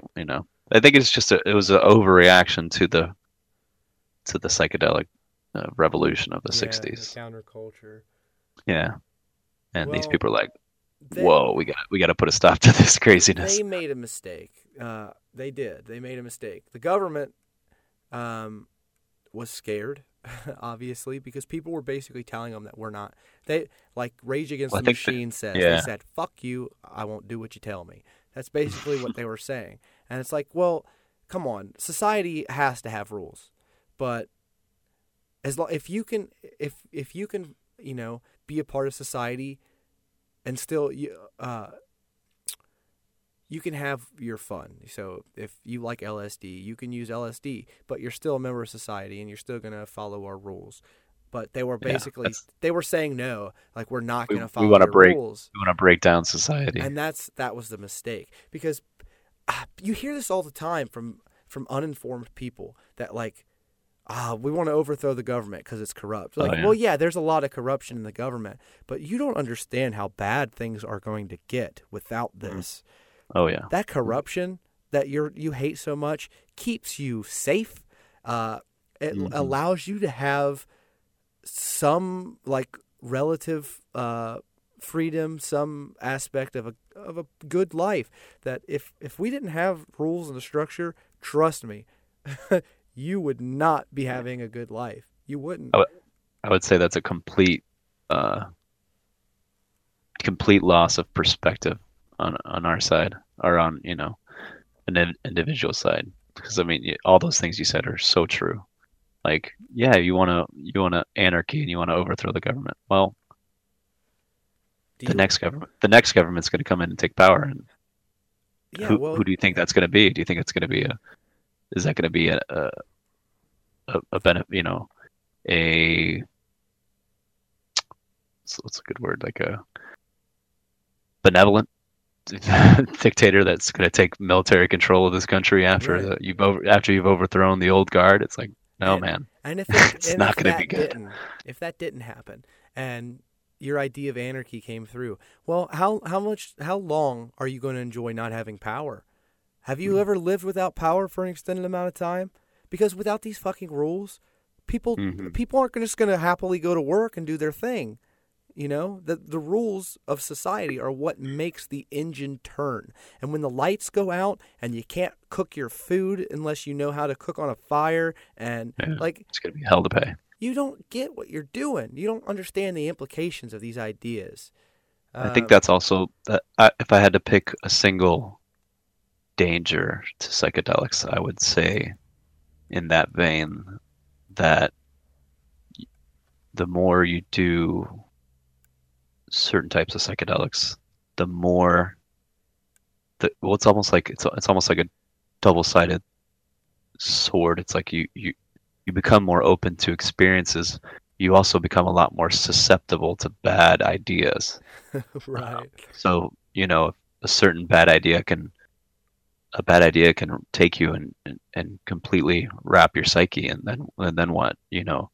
Yeah, it's great if the idea that hits you is that we're all one, and love is the greatest thing in the universe, because that's, I think, true in some deep way. Yes. But what if the idea is one of the bad is that this rule of law that we live by is the worst thing ever, and that you should be off doing some obscure weird thing with some I can't think of some type of cult-like behavior, Right. that people often get gripped by, and that make no sense to us when we're looking at it rationally. But you've become so open to any idea, now all of a sudden something comes along and sweeps you up, and it may not be a positive thing. I think that's the biggest inherent danger Right. to psychedelics, which would be, I would say, completely counter to what most people would say is the dangers to them. Well, here's kind of an example of a psychedelic world. Would be Burning Man, which I've never been, but like, here's this weekend where you are like off the grid. You're outside of society. You don't have the rules. Even this group has their rules, because guess what? There's always fucking rules. Somebody's making some rules. But that's a cool idea. That's a cool weekend. Yeah, everybody agrees like we're gonna live this way for a weekend, but you guys don't get it when this is just the way of life forever. Like, really? You think Gets boring real fast. Oh my god, I don't want to live out in the fucking dust for I want to take a shower. How about that? Oh my god. Are showers so meaningful to you as they are to me? Oh yeah. They're like the highlight of my There's day. nothing better than a shower after you've been tripping for 10 hours. You're like, oh god, I'm filthy. There's nothing better than a shower at all, regardless of tripping. I woke up this morning and I was like, I have to do a podcast, but I sure as hell ain't doing it without taking a nice hot shower. yeah, I agree. I love showers, dude. They feel great. They give my life meaning. Well, the simple things have meaning. Yes. All of a sudden when you take a different perspective. And so, like, the other night, it wasn't last night. It was the night before last. So I've had this shift in my personality through taking psychedelics, but I at the same time that I started taking psychedelics, I started meditating, and I started therapy. And I go to therapy every week. Those are big, man. It's big. Because psychedelics made me realize that I compartmentalized a lot of stuff. And I wanted to work through those. And I didn't just think, well, I need to take more, up the dose, because that's how I'm going to work through this stuff. No, I wanted to go and talk to somebody, because if I can't work through any of this stuff in a sober headspace, then what good is it? Because the majority of the time, I'm going to be in a sober headspace. So I think that's an important thing for people to know, is that this is the majority of your time, is this sober state. Mm-hmm. So you need to figure out how to navigate life in that state. That's right. Don't try to find all the answers while you're high, because you're not high most of the time. But so through therapy, I realized that, I had compartmentalized a lot of stuff, and I have issues. Like I said, I have some problems with anger, but I also realized that a lot of my misery was from I focused self-created. It was self-created because I was so focused on the next great thing, the future, always with plans. And so, but the thing is, because I lived in the future, I wasn't present. I also I didn't think like I wasn't lost in thought all the time. And like at night I could go to bed like like the flip of a switch. If I put my head on the pillow, I just fall right asleep. So Wow. now I'm much happier than I used to be because I've brought myself into the present. But in the present, my mind is much more alert, and meditation is super important to me now because it is my quiet time from my own thoughts. But at night, my brain just starts going, and if I don't meditate, I'm gonna be up a lot longer than I plan to because my mind is just like thinking. That's an interesting shift. But so the other night, me and my wife were talking while my mind was racing. Normally I just let it race, but then I was just, spitting these things out to her and, getting feedback from her. And one of the things that I realized is that something that I failed to do in the past and still do pretty often is, and I think everybody needs to do this. I think this is highly important for creating happiness and contentness. You need to imagine how bad things could get.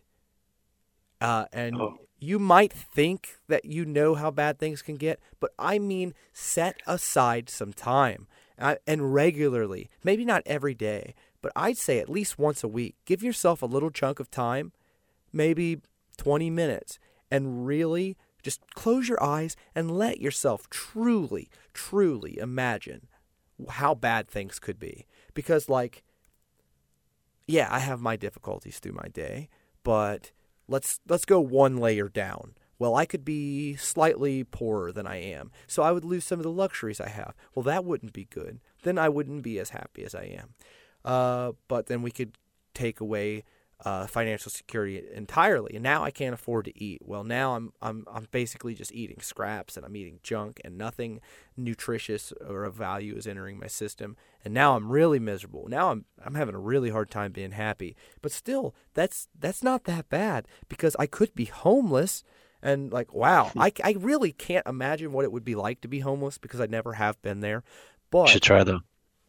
Yeah, It's worth trying. Through trying to imagine it gave me a lot of appreciation for the fact that I'm not.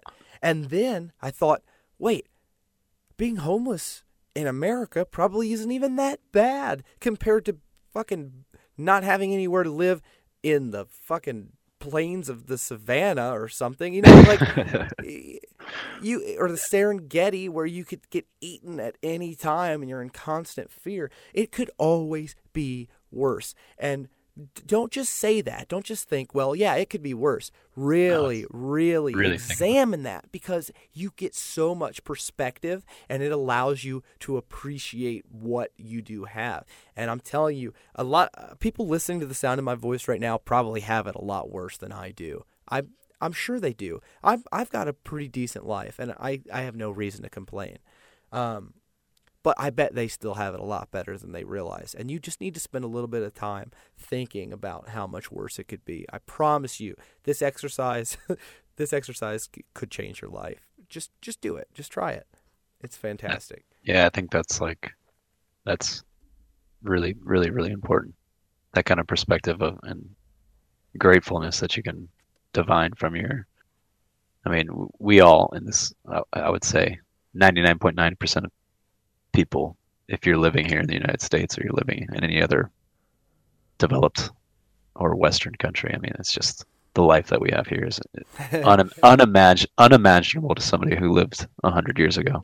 Not only technologically, but just the things that we have at our disposal and at our fingertips every day. Just imagine putting Amazon Prime into 1850s America. It's just fucking incredible.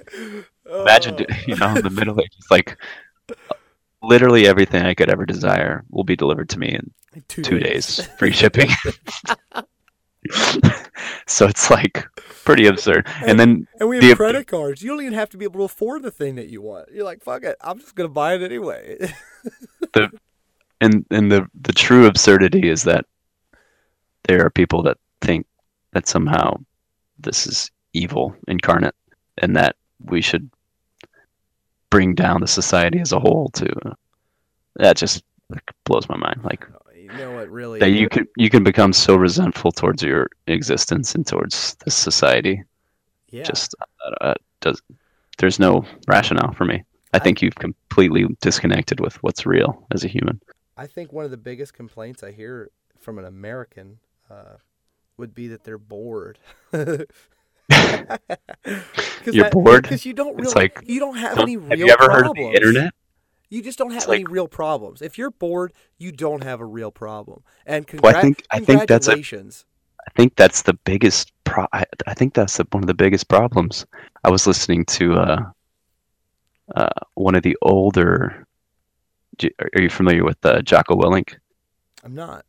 He's an ex-Navy SEAL, and he's become, I would say, like he's got a book called Extreme Ownership. It's amazing if you want to check it out. Okay. And basically, what he did after he got out of, he was a Navy SEAL officer, and he, was a commander during Iraq and Afghanistan. And when he got back to the United States, he ended up, what he would do is he would go to companies and teach them about leadership. Okay. And with all of his experience. But he has a podcast now, and he has I would say he fits into the Joe Rogan, Tim Ferriss model of having interesting people on the podcast and talking about hard subjects. Right. And he was just like, I was listening yesterday. He's just like, people don't have the sorts of problems anymore that are real. It's like if the internet, if Wi-Fi going out is your biggest problem during the day, and that it just ruins your day. Where exactly are we? You're not actually dealing in a rational headspace. If the wireless internet is your biggest struggle for the day, it's a testament to the society we built, I guess. I've definitely had times in my life where I've let something as trivial as that ruin my day, for sure. There's a comedian that has I forget, it might be Rogan actually. There's a comedian, he has an amazing bit about Wi-Fi on the airplane. So it's like, Wi-Fi on you're flying across the country on a flying vehicle. It's a miracle what's happening. It's a miracle that you're actually traveling, and yet there's a guy in the third row that's like completely pissed off that the Wi-Fi is not working today. Like, oh, fuck this thing. You are in the sky, motherfucker. Yeah, it's just bananas, like completely beyond comprehension. That's such a good visualization. Guy, he wants his flight refund because there's no Wi-Fi on the airplane. I'm sorry that you could have taken horse and buggy. Yeah, you could have went from San Francisco to LA 5 hours. No, it's like 6 days. Yeah. If you're 6 days in a car, like I wouldn't even imagine what is it going to be like a month on horseback or some shit. Yeah, if you don't die from dysentery. Yeah, exactly. The Oregon Trail. Yeah. You have to ford the river. Yeah, people can really lose sight of the big picture. I think that's just to bring this back around full circle. I just think that's something that psychedelics can give you back. I'm not saying that. But you made a really good point where, and I think this is one of the integral parts of the Johns Hopkins research. It's not, you can have the revelation in the moment of your psychedelic experience, but the really important part is integrating the experience into your everyday life. Yes. And that's where the big changes are going to come. Mm-hmm. If you can relate your profound experience and actually work through it on a day-to-day basis and continue with the insights that you've gained through your psychedelic revelation and really work on it every day in a meaningful way and integrate that into your psyche, then you're really going to start to be dangerous. I mean, that's where the big changes are going to come, and the really big shifts in perspective. And it sounds like I don't know if that was knowingly exactly what you did or unknowingly. Unknowing. Intuitively, it sounds like you've taken every step Yeah, to integrate your experiences with your own perspective on a day-to-day life, and that's, I think, really important. Yeah, and you kind of hit the nail on the head right there. I'm not going to tell you. I'm not going to tell you my first trip. It'll be on the first podcast once that goes up. I did talk about it a little bit, and it's also documented on Reddit as well. It's my first post on Reddit. But my first trip was with an edible. It wasn't. There was no. Oh, I think I may have. I think I may have read that in your profile. Okay. And I've had similar experiences with edible marijuana. I'm not a, and like you, which I think you said it was your first marijuana experience ever, right? Yes. Yeah. So like you, I'd had a couple experiences here and there, but I was never like a day-to-day user. But yeah, marijuana edible is I've probably had more intense experiences on marijuana edible than on mushrooms. I don't know. I don't want to say they're good experiences, but they're more powerful. Yeah.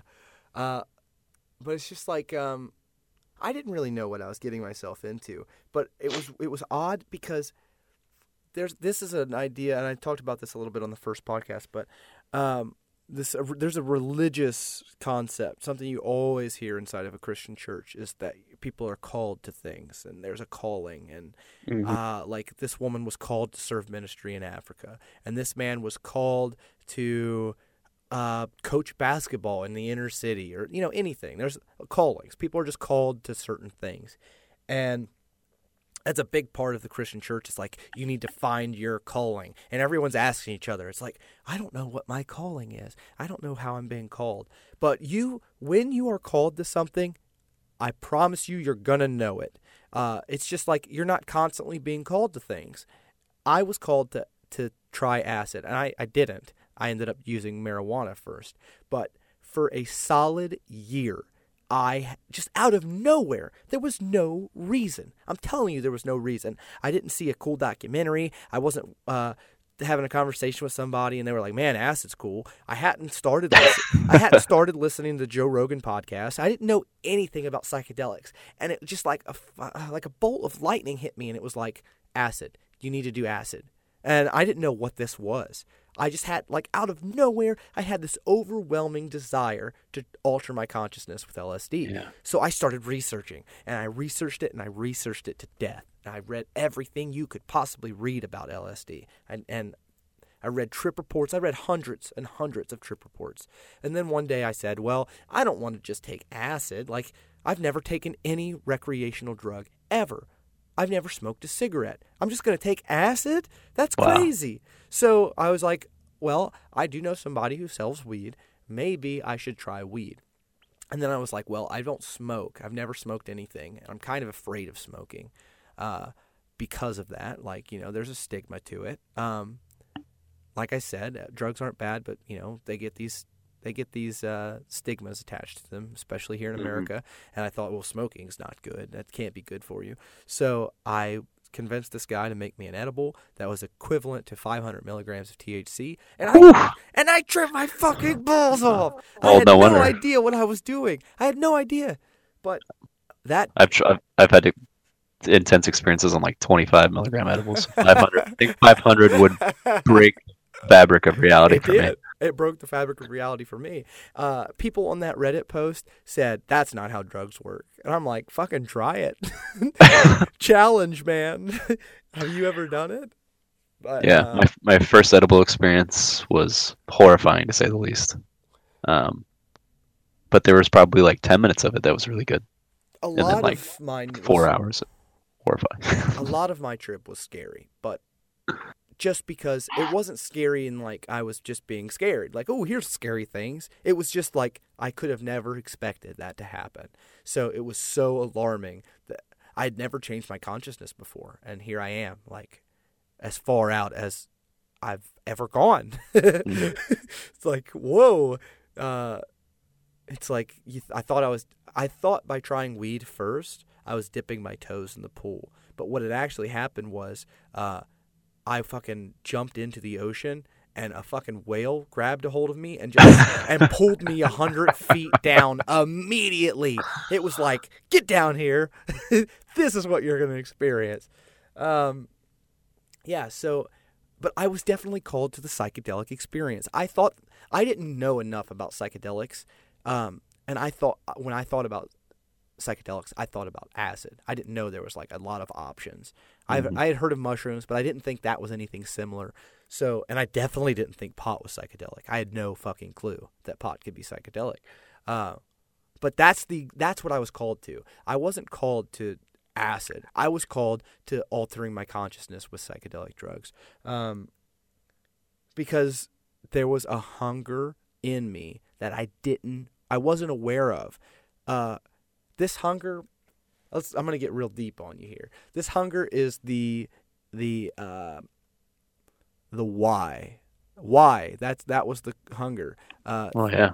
I have a 5-year-old, but I also have an almost 2-year-old, and he says why to everything. And Louis C.K. has a really good joke about this. Like, it drives parents crazy because their kids are just saying why all the time, but they get told because the answer's because. They hear that so many times, eventually kids stop saying why.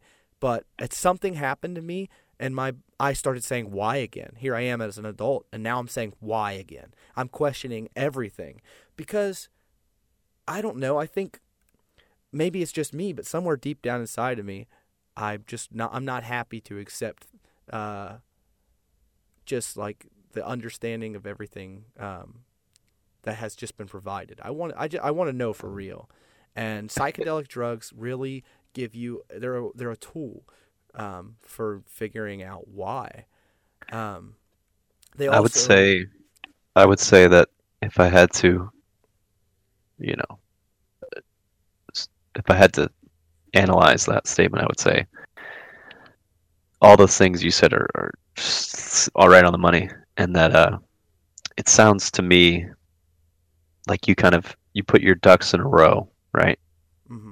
You had your personal and family life together, and I think there's some kind of subconscious or unconscious drive that kind of says, is this it?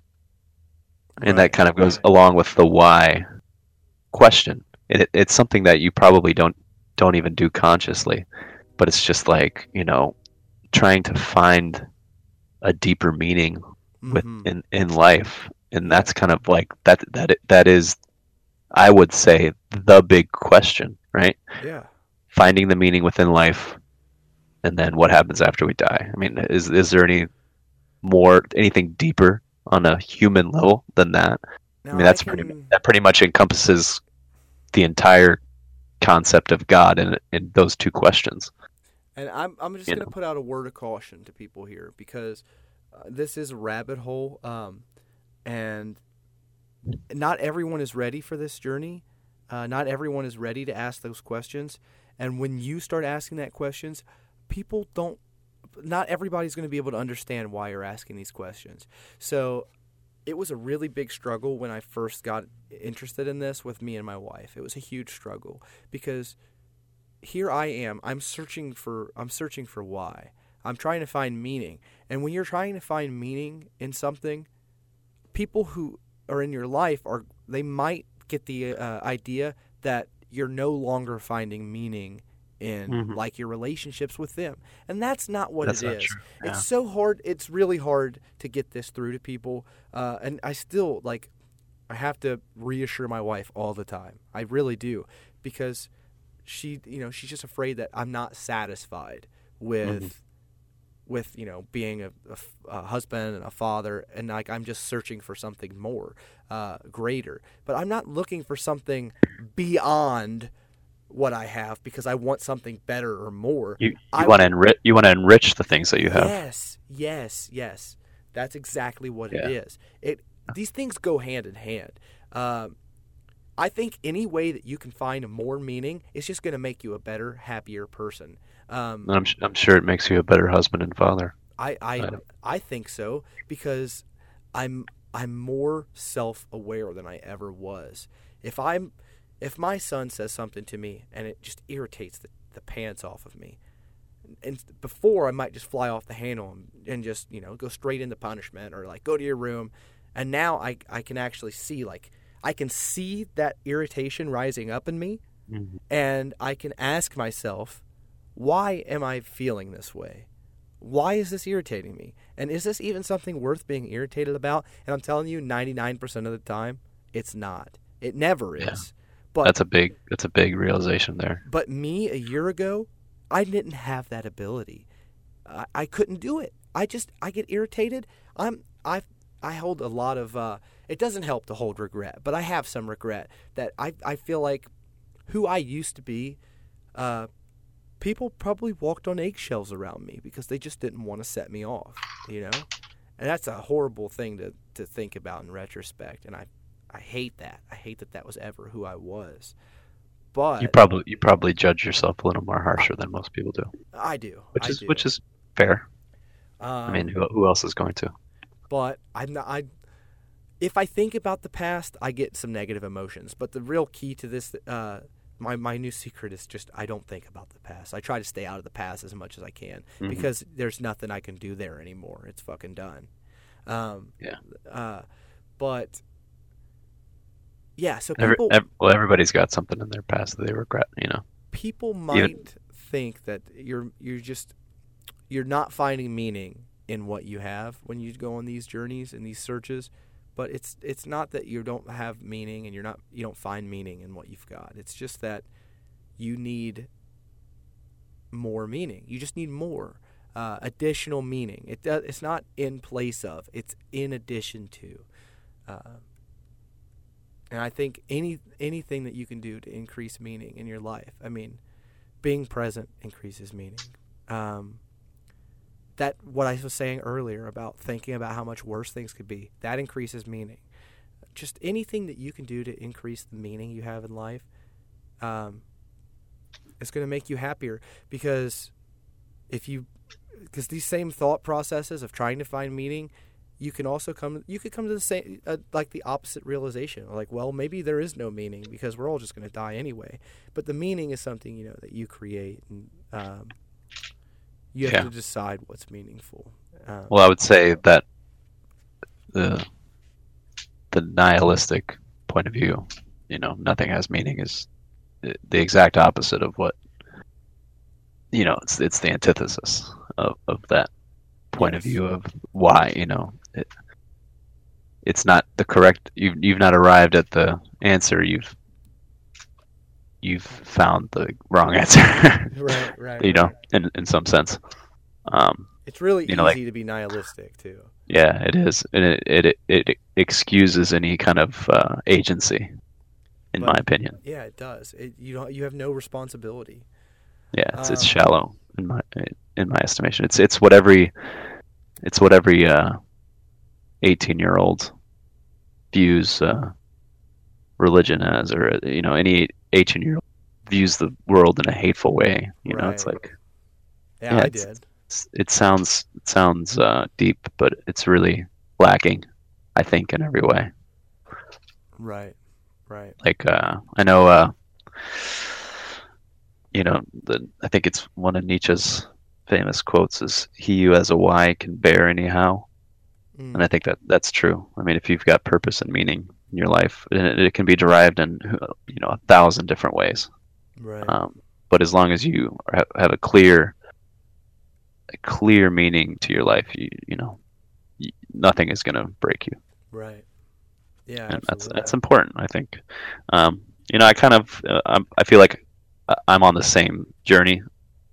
I feel like you're further along than I see myself. But I mean, hey, that's what it's about. It's about the journey. Well, and that's kind of what life is. It's about that. I don't whatever know that whatever journey you're on, just do it to the best of your ability. I don't know how far along I am, but I will say one advantage that I have is that my career, the job that I'm in, I'm really, really good at it. I'm so good at it that I operate totally unconsciously. So I literally 5 days a week, I get 8 or more hours of pure contemplation. I'm working, I'm very productive, but the whole time I'm thinking. And I don't know if a lot of people get that, like an 8-hour block of their day to really just philosophize in their head. And it's a blessing and a curse. Don't get me wrong. Because sometimes after you've just, like, I've been thinking really hard for 8 hours, then I get in my car and I start driving home. It can be hard to turn that shit off. But I just feel like I've thought a lot about these ideas. I've thought about them, like, just ad nauseum, repetition, unbelievable. So many people don't get that chance, you know, Right. to actually, I mean, just to think. I mean, thinking is hard, first of all. But yeah, I mean, to be in that zone where you're locked in and you're doing something like that, that's, I would say, if that's not the definition of meaning, Right. that's pretty close to it. I mean, being in that zone and doing something you enjoy and doing something productive and being extremely competent at it and finding, you know, we call that the zone, right? Mm-hmm. That's you're in the zone. Right. That is inherently meaningful, I think, in itself. And it's an interesting way you put it, where I'm in that zone and I can think about other things and really contemplate. Right. That's kind of an interesting way to look at it. And that's so many people are just kind of like pinballed their way through life. You know, they're just reacting to every stimuli that comes its way, and you just don't have that moment to sit and relax and really think about your experiences in any contemplative way, you know. Mm-hmm. And that's, I feel like, a huge problem with our way of life in the 21st century. I mean, and that's kind of, you know, I think Joe has this line where he's like, I just wish I could give everybody a dose of, you know, whatever psychedelic. If just everybody just did a DMT trip, then at least we'd all be on the same baseline of understanding. You know, if I could just give, you know, President Trump a you know, 5-MeO DMT hit or whatever, Yeah. then we'd at least have somewhere to start our conversation. Or whoever, you know, Right. Yeah. whoever you know, any politician or Yeah. even any person. I mean, if just every person had all of a sudden, you know, after your experience, you're gonna have a state of understanding that you didn't have before. You know, even if it's minute, even if it's minuscule, you know, you just, maybe you're not going to judge that person across from you, Yeah. you know, saying something you don't like, that you disagree with. Maybe you're just going to judge them less because of it. Maybe you're You know, gonna maybe you're think, just going to why? want to have a more meaningful conversation. You're like, Yeah. what has brought this person to be in the mindset that they're in now, rather than just say, that's not how I feel about things. This person's a fucking asshole. Mm-hmm. Maybe you think, Yeah. like, what could happen in a person's life that would lead them to believe things this way, and what has happened in my life to make me think the opposite. I think It's tough to take stock of that. quick judgments of people, that's very cancerous. It's not. Oh It's yeah. not healthy. Well, it's tribal, I think. Yeah. You're us versus them, you know. Yeah. That Absolutely. person's not me because they don't think the same way I think, or It's like, nobody thinks whatever. the same, dude. Hopefully not. That would be boring. Yeah. Nobody You know. experiences life the same. It's not the same, no matter how similar you are. Two people who live, have the same jobs, live in the same town, you know, take the same bus, their experience is 100% different. You can't. I feel like on the other side of that coin, I feel like there's also a danger of only valuing the experiential aspect. You know, like there's kind of this, I would say, this thought within the intersectionality argument that, you know, every person's experience is to be valued on top of everything else, and it's like, well, that there's definitely some truth to that, but experience, personal subjective experiences, well, first of all, it's inherently subjective. So Right. what if their reading of their own experience is completely off base? I mean, that's perfectly possible. Yeah, mine You know, was you for can- a long time. Yeah, I mean, your unconscious evaluation of your own experience is probably the most incorrect thing you could imagine. I mean, Mm, especially if the lens you're viewing your own experience with is flawed. right.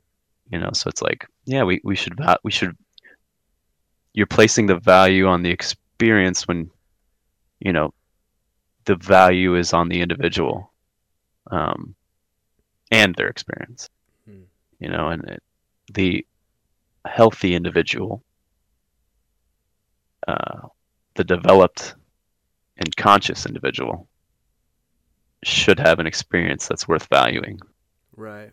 And even an unhealthy individual has an experience worth valuing, but you've got to be careful with the way that you take stock of these things. I would say that's a hard line to travel, but uh, I feel like that.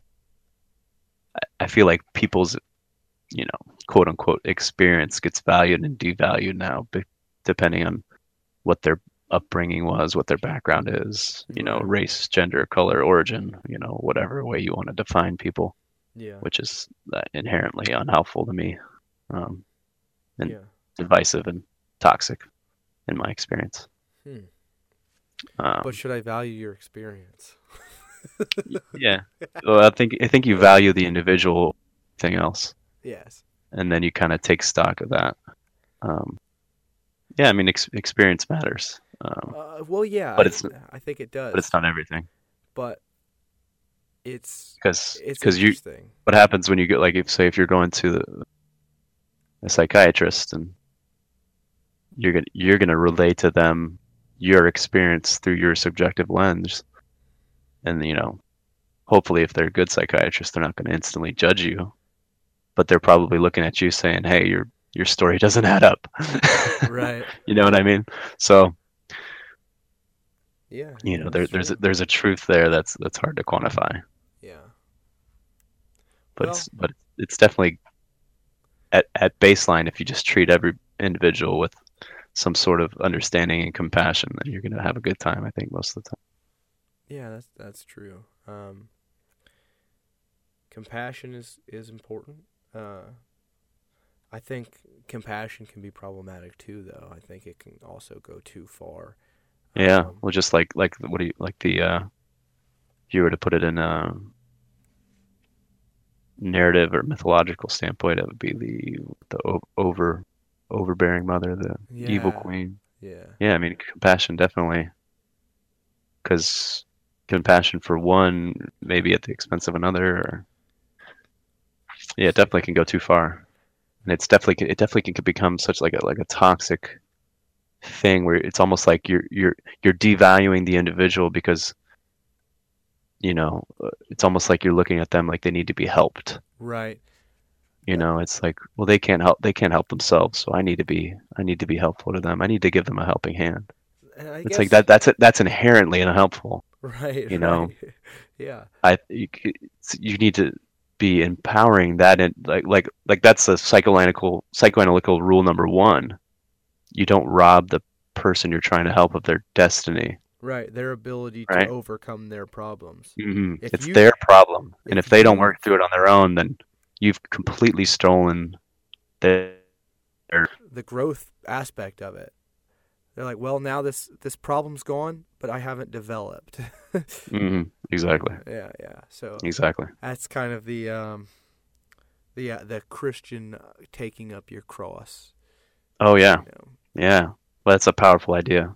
it's your burden to bear, and yes, don't And put I your think, problems on me, man.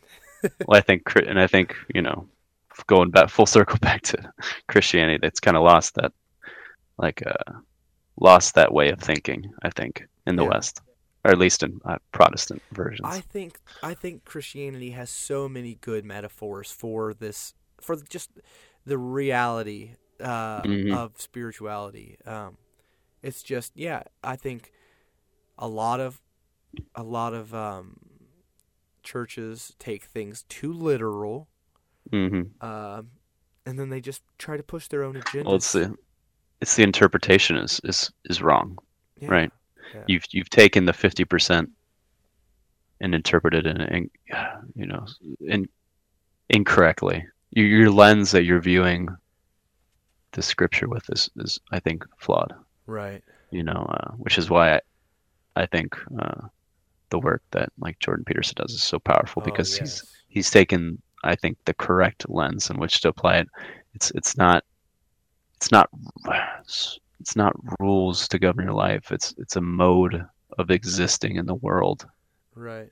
that is the true underlying power of these stories Yes. and of these histories that we have. Because I mean, you know, it's not the and it's also not the we in Protestantism you take this it's the belief in God or the belief in Jesus that makes you a Christian. And it's like, you know, that only gets you so far. Right. Well, it gets you to Believing that heaven. somebody did this literal act to save the world doesn't actually do anything for you. It's when you say this this mode of action that this person undertook is the best model for being and living a meaningful life. Right. It takes it can This is the form I need to mimic, it so to speak. reduces suffering. Yeah, I totally agree with that. Like I think Jordan is brilliant in that aspect. I think he totally gets um, what the moral of the stories are. You know, that's it's trying to teach you that there are actual like ways that you can live that will uh, make life better. Not happy. It might not make you happier. maximize your meaningful existence. Yes, yes, it will give you the most value. Um, Take that cross and mm, take it bear, you know, move uphill to the highest good that you can imagine. right, right. Yeah, that's a So, tough. we've got 6 minutes left, and we got so off track that we never actually detailed your first your Yeah, first trip. How that's how things go sometimes. well, I think we got into a little bit of some of my LSD revelations. Yes, yes, just in a roundabout way, I'm sure. Um, maybe next time we can get into that. Yeah, that'd be awesome. Um, but yeah, I Yeah. mean, I just think that if you can't find the meaning in life, start looking, Hmm. because it's there. What you find meaningful might not be the same thing that I find, or vice Of course not. versa. Yeah, But that's yeah. you Should can be. find the meaning. You can find it. It is there. Uh, you might have to make it, but it's there. Um, Well, you gotta find that. I think there's a you gotta find your calling, like right. your like your church mates told you. Well, But kind of with the it's not gonna calling, come from nowhere. It's gonna come from yourself. I think a lot of people get wrapped up in that, like, oh, what's my calling? I don't know what my calling is. And it's kind of how you were talking about me having my ducks in a row. Maybe your calling doesn't actually present itself to you until you have worked your way up that Maslow's chart of, hierarchy of needs. Because, there are things that you need as an individual. You need at the base level, you need security. You need like food and water, and then the next level you need shelter. Then the next level you need is it relationships? You need people, and then Hmm. the next level you need intimacy. So there's like the sexual aspect, and then then the next Well, level is intimacy even goes beyond that. I think yeah. Well, yeah, it does, but I think if you're not experiencing that part, I don't know. I think it plays a big role. Yeah. It does for me personally. um, huge. It But kind of it's almost you could compare it to the psychedelic oh, experience. it's a You know, very it's like transcendental experience. it enhances the intimate experience, you could say, It does. It does. in the way that psychedelics enhance the the consciousness experience. Yes. So then after the intimacy level is self-awareness. And then Maslow, before he died, he ended up adding a sixth uh, step on the hierarchy ladder, and it is transcendence. So Mm. he must have been dipping into the mushroom brews and stuff. I have to imagine he was, but Well, it sounds kind of like a Buddhist or a Hindu philosophy, I feel but like once I made it to step 5, when I was becoming more self-aware, you then start your search for the transcendent. the calling just kind of appeared. It just kind of showed up. So don't maybe you shouldn't be looking for your calling. Maybe you should be getting your ducks in a row.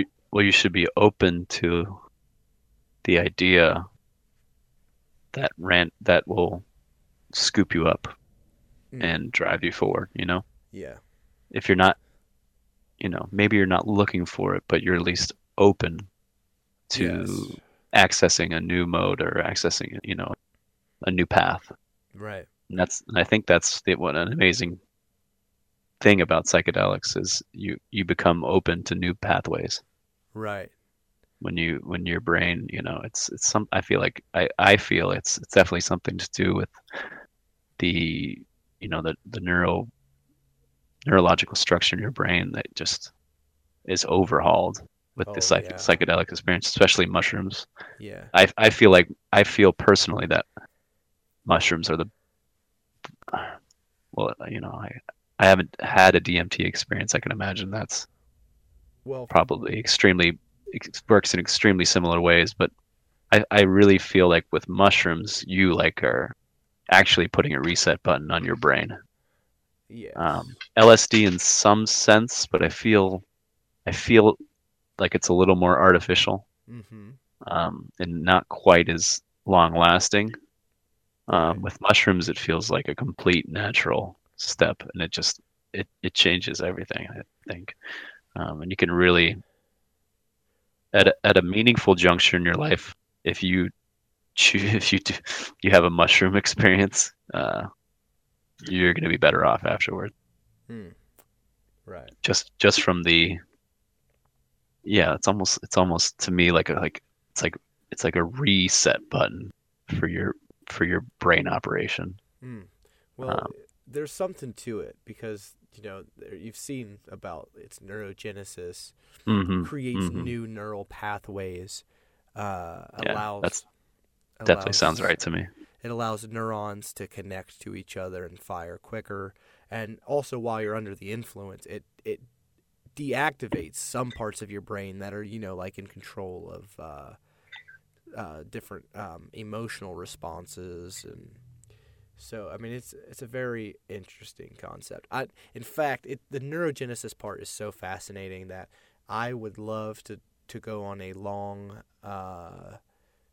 microdosing experiment. I'm not quite Yeah, there. I'm not quite there yet, but just to see if it has any sort of cognitive improvement over I like a think long period of time. you'd probably in a perfect spot to do it as well, because you've Hmm. already got your kind of like your 8 hour routine, like you were saying, where you kind of you're in the zone. I mean, that's like the perfect, I think, microdosing environment. Right. To would only accentuate that feeling of productivity, and Right. that feeling of you're in the moment, in the zone, doing what you're good at. Uh, that would I would imagine that would be amplified to the 100th degree. Right. Yeah. So that might be something. That might be something that I'll be doing soon. But Yeah, let me um, know how that goes. yeah, yeah, I definitely will. This podcast will definitely be an outlet for that kind of information. Man, I really appreciated having you on. I This think is awesome. This is so much fun, man. it is. It's a tremendous amount of fun. It is another way that I'm adding meaning to my life. Uh, this has meaning to it. Having this conversation with you today has made, like, it's put a lot of momentum in this day for me. This is how I started my day. Woke up, took a shower, and I had this amazing conversation that doesn't happen. These kinds of conversations don't just happen. So we made this happen, and now I get to carry out this momentum for the rest of the day. It can only get better. So I just want to thank you so much for entertaining me for the last couple of hours. I think these sort of long form conversations are going to be very well received. I can't wait to share this with the general public. Yeah, thank you, man, as well. It's been a real pleasure. Yeah. I hope we get to do it again. Yeah, me too. Absolutely. As long as you're available, I definitely think we should. Yeah, sounds great, man. All right. Well, you have a great day, and I will talk to you later. Yeah, you too. Take care.